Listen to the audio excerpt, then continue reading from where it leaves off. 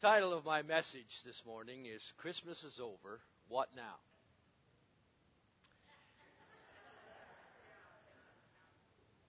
AKA, or subtitled, Don't Leave the Baby in the Manger.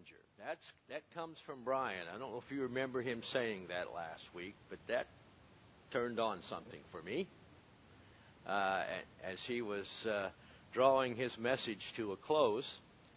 And he challenged us not to leave the baby in a manger, and I wanted to hitchhike off of that particular thought. As was expressed when I said that, my title of my message, there is often a feeling of letdown once Christmas is over. For many, the celebration of Christmas extends for days after the actual holiday. You may not feel that sense of letdown yet, but you will. Some of the letdown comes from the fact that as adults, the magic and the wonder of Christmas has changed. You are no longer the ones looking for gifts under the tree, but you're the one who is putting the gifts there. For others, we spend so much time rushing around preparing for Christmas that all of a sudden it's past and we realize it's all over. Perhaps you are the kind of person who doesn't spend much time moping around, but you simply focus on the next thing on your to-do list. When it comes to Christmas, I would challenge you this morning that such thinking is a mistake. In addition to understanding the true meaning of Christmas, we need to ask ourselves a very important question. What impact should Christians have on our lives? Should Christmas have on our lives? It should impact us more than simply getting us new things with which to play. This morning I take you to Hebrews chapter 12, where we look at one of the conclusions that is drawn by the author under the, about the supremacy of Jesus Christ. The author gives us a picture of the Christian life. He pictures it as a journey or a race. And Christmas is not meant to be a standalone event. It is meant to be seen as the starting block of life. And you and I are not at the end of the Christmas season. The effects of Christmas should just be starting. In other words, don't leave the baby in the manger. Let's read Hebrews. Therefore, since we are surrounded by such a great cloud of witnesses, let us throw off everything that hinders and the sin that so easily entangles us, and let us run with perseverance the race marked out for us. Let us fix our eyes on Jesus, the author and perfecter of our faith, who for the joy set before him endured the cross, scorning its shame, and sat down at the right hand of the throne of God. Consider him who endured such opposition from sinful men, so that you will not grow weary and lose heart. Note that the author talks about a great cloud of witnesses. He has just finished the great resuscitation of the examples of faith listed in Hebrews chapter 11. He is reminding us that we stand on the foundation of many other faithful people. Think about how much more focused a musician is when they know that their teacher is in the audience. Or think about an athlete who realizes there is a scout in the stands. Or a teacher who must teach other teachers. Or a preacher who gives an address in front of others who speak for a living. Other preachers. Our focus is much greater. We know that we can't simply wing it because our flaws will be exposed. Now, I hope you realize, or at least I want to share my thoughts, that I don't think the author is trying to say, keep focus because former generations are watching you from heaven. I agree with the statement, the theologian who said, it is hard to imagine that our loved ones could be looking down at us from heaven and see how poorly we are progressing in our Christian lives, or see some of our sinning and still have it called heaven. It makes sense to me. So therefore, I think these witnesses are like the witnesses of history. As a country, George Washington, Thomas Jefferson, Benjamin Franklin, and Abraham Lincoln, and many others are our great cloud of witnesses as a country. They have shown us the way. We are called to build on their wisdom, even as we learn from their example. We do not envision them standing before us and cheering us on, but rather pointing the way. There are generations of Christians who have sacrificed and who have labored. They have run the race and now passed the baton to us. They have shown us the way. They have shown us that labor is worthwhile. And we are not mere tourists, but rather we are pilgrims and pioneers. And our job is to advance the kingdom. And to this end, I believe that this text gives us some challenges. The first challenge is is in the middle of the first verse. Get rid of things that hinder us. He says, let us throw off everything that hinders and the sin that so easily entangles us. If you look at the Olympic runner or swimmer, you will notice something. They don't have long hair. They don't swim or run in baggy clothes. Why do you suppose? These things create a measure of drag, which, of course, slow them down. And athletes work to eliminate body fat and increase muscle tone so that the bodies are as lean and as efficient as possible. Male swimmers shave their bodies. Shorts and t-shirts have been replaced by spandex suits on the track. Runners wear shoes that provide the support and protection and spring that they need, but they must also be as light as possible.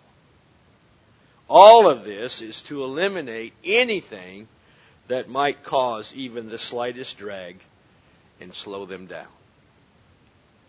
And we should be running the race of the Christian faith with the same kind of focus. We must remove anything from our lives that would keep us from pursuing Christ with intensity. Many of the things that hinder are not bad things. In fact, they may even be praiseworthy. Like the beautiful hair on a runner or a swimmer. But if something hinders our discipleship, we should be willing to remove it from our lives. Our race is so important that we should relentlessly be trying to take ourselves into more effective witnessing. So what kind of things are we talking about? Family life, when it becomes all-consuming. Families must come first is not the correct answer. Christ comes first in the life of the believer, and family is a close second. Television can consume our lives and dedicate, or dictate, I should say, our schedules. Hobbies can become so important that they draw us away from the King. Material blessings. We can become so consumed with the need to have something more, something better, something bigger. And this can often lead us into bad financial decisions that keep us from having the resources needed to advance the kingdom and to help the needy. Our jobs can hinder us. We can be so trapped up in our jobs that we have no energy for anything else. Our amusements, that is, our social life, might cause us to be surrounded by people who chip away at our character and our commitment. We can even be so preoccupied with theology that the pursuit of knowledge that will fill notebooks with information, but never get around to serving the King that we study. Does it seem petty? Only to those who are not serious, I believe, about the race. And this is only the first half of the instruction, if you'll notice. The second is to eliminate sin that so easily entangles. Just imagine trying to run in a bathrobe and slippers or shoes that are untied. And when we ignore sin in our spiritual lives, I think we hamper our ability to move forward in our faith. There are a number of things that entangle us, such as preoccupation with pleasure or just having a good time, having fun, or drunkenness and gluttony, or we can be entangled by a controlling and competitive spirit, or maybe the lust for status, or an addiction to shopping or to the material. Maybe we're entangled by gossiping and lying, or having a sense of entitlement. And yes, we can be entangled in our spiritual lives through laziness. You probably know a number of sinful behaviors that are hindering your walk with Christ. And rather than simply acknowledging or listing these things that we are told to deal with, that we forget about or let slide our pursuit of the greater purpose of Christ. So do something about the ones that we know about. The second challenge we get in the author's admonishment is to run with perseverance in the last part of verse 1.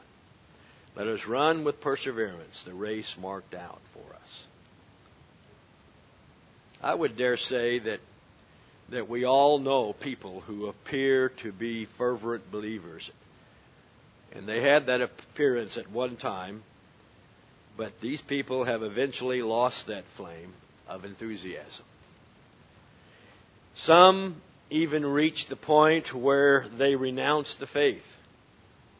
Maybe you've heard some people say, I've tried Christianity, but it didn't work. Others of these people are still in the churches.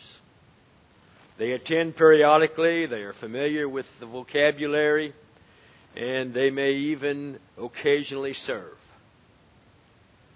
But however, we know people, for the most part, their enthusiasm has waned. Their Christian vitality is all but past, all in the past tense.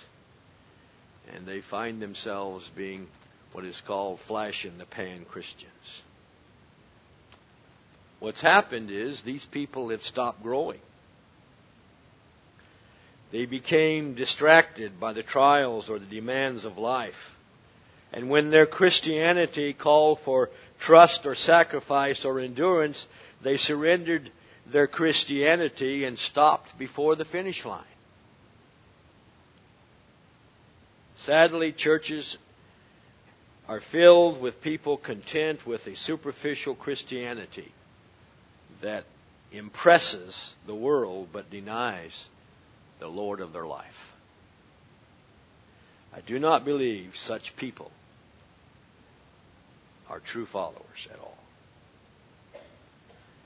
When Jesus talked to us, He and to us as followers of Christ, to follow Him, He called us what? To deny ourselves. He called us to watch and pray. He called us to count the cost. He called us to put Him before anyone and everything else. He said to seek first His kingdom. And He called us to expect the same kind of rejection that He faced. And as you read through the words of the apostles, they tell us the very same thing. Unfortunately, that's often not the message of Christianity as packaged and distributed today. We hear a Jesus who wants to meet our needs, to prosper us, to make life a more enjoyable journey. When in reality, the Bible warns us that we will be persecuted, we will be rejected, and ridiculed. And the truth is, following Christ is not easy. It demands focus, it demands determination, it demands sacrifice and work. But folks, it's worth it. It really is. We have said it many times, anything that is worth doing is going to take work. And if you want to be a good musician rather than just talented, you have to practice diligently. If you want to be a good athlete, you need to work hard all the time. And if you want to be a craftsman rather than a tinkerer, you need to practice and you need to learn and to keep at it until it is right. And the same is true for the followers of Christ. If you want to be a disciplined disciple rather than merely a fan, it will take perseverance.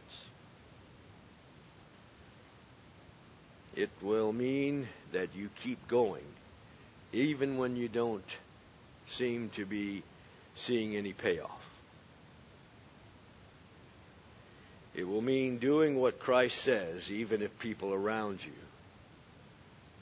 ridicule you. It will mean going without some of the stuff and pleasures of the world so you can care for others, and in so doing, honor Jesus Christ. Now, if you're like me, this seems like a mountain too steep to climb. We want to honor Christ, but His summons seem too hard, too costly. The author of Hebrew understands as we continue on in the text.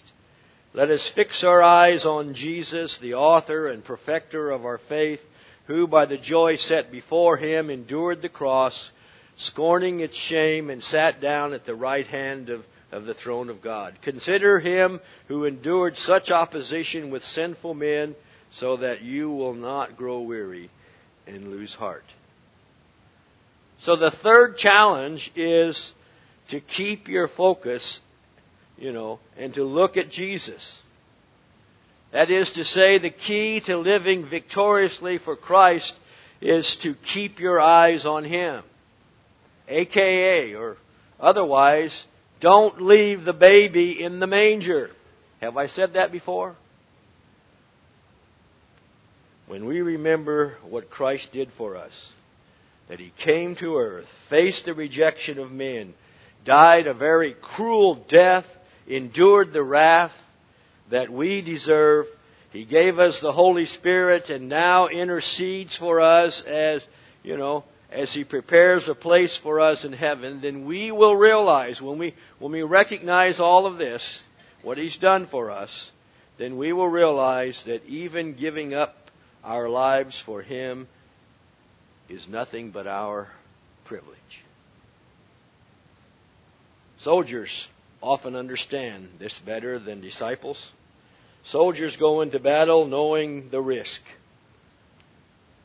They fight with honor and are willing to lay down their lives for their country because they see the bigger picture. They are serving the cause of freedom and are willing to keep serving that cause, even if it costs them their lives. And we are here today because of them. And I think that we should approach discipleship with that same attitude. We fight a battle for the kingdom of God that is worth fighting. And we are here today because a great cloud of witnesses fought faithfully for the Lord on our behalf.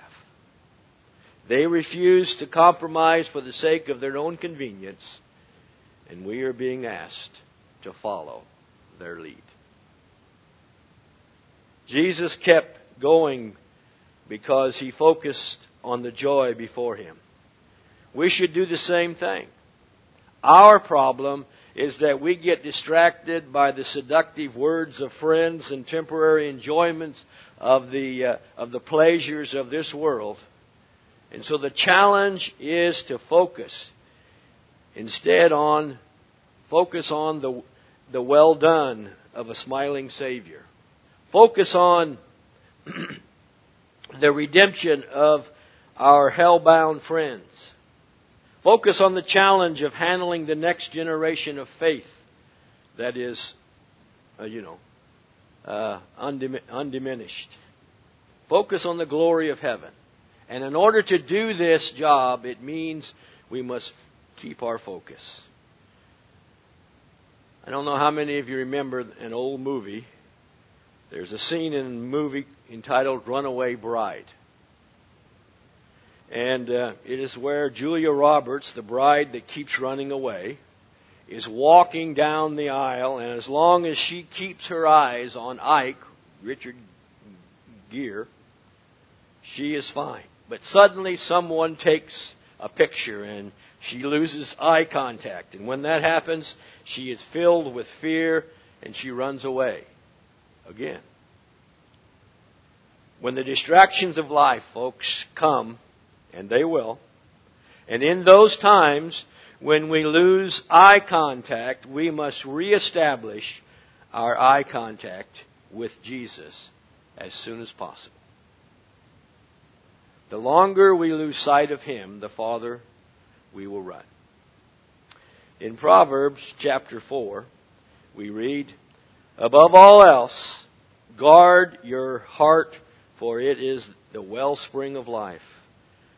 Put away perversity from your mouth. Keep corrupt talk far from your lips. Let your eyes look straight ahead. Fix your gaze directly before you. Make level paths for your feet and take only ways that are firm. Do not swerve to the right or to the left. Keep your foot from evil." They are called, I think, wise words for a reason. Quickly, I will share with you 3 groups of people who hear this message. First, there are those who have not yet begun to run. There are some here today who are under the impression that Jesus simply wants you to like Him. They think being His follower means saying some words, singing some hymns, putting some money in the offering plate, having a good time, smiling a lot, and doing something nice on His birthday.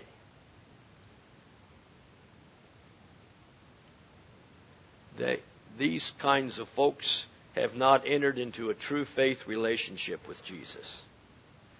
And I say to you this morning, if you find yourself in that situation, in that group, Jesus calls you to truly trust Him. He offers you a new life if you will follow Him and not simply talk about Him. If you have never truly decided to be a follower of Jesus, I urge you, I plead with you to do so today. You cannot and will not be made new apart from truly believing. And you do not truly believe unless you are willing to follow. Count the cost and become a true follower today, please. The second group are those who are slowed and tripped up in discipleship. That is to say that it is time to stop making excuses. Take a hard look at your life. Systematically get rid of everything that is holding you back. Repent and turn from the sins that make you spiritually sluggish and once again follow wholeheartedly the one who gave His life for you. And finally, there are those who sincerely want to run with perseverance. And I encourage you to keep your eyes on Christ. Be prepared for the obstacles that will come. Read stories of some of the saints who have gone before us. Let them inspire you to serve you more fully.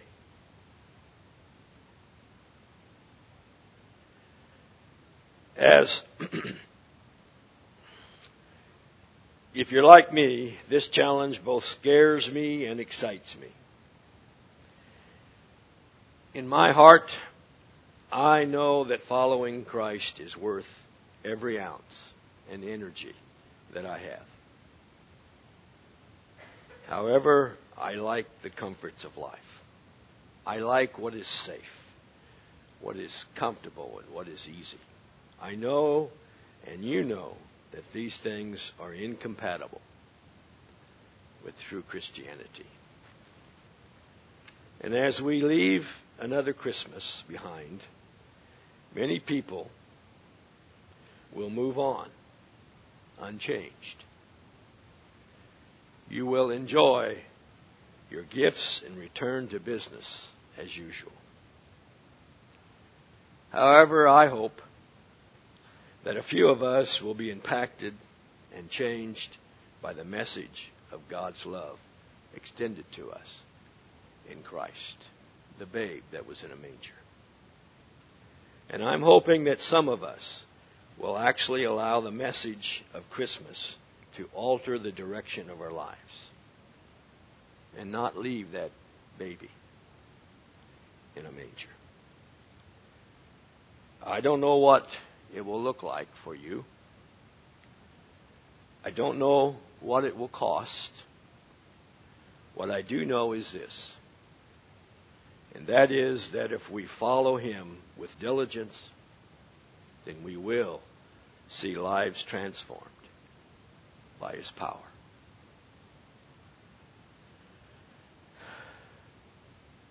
And the life that will be transformed the most may just be your own. Oh God, we recognize the unique and specialness of You becoming one of us and dwelling among us, and suffering and dying for us, redeeming us. Help us to put off the things that hinder. Say no to the sins in our lives that entangle us. Hang in there with perseverance, and to keep our focus on Christ, the babe in the manger, who grew up and who sacrificed himself for us. May it be so in the new year. Through Christ we pray. Amen.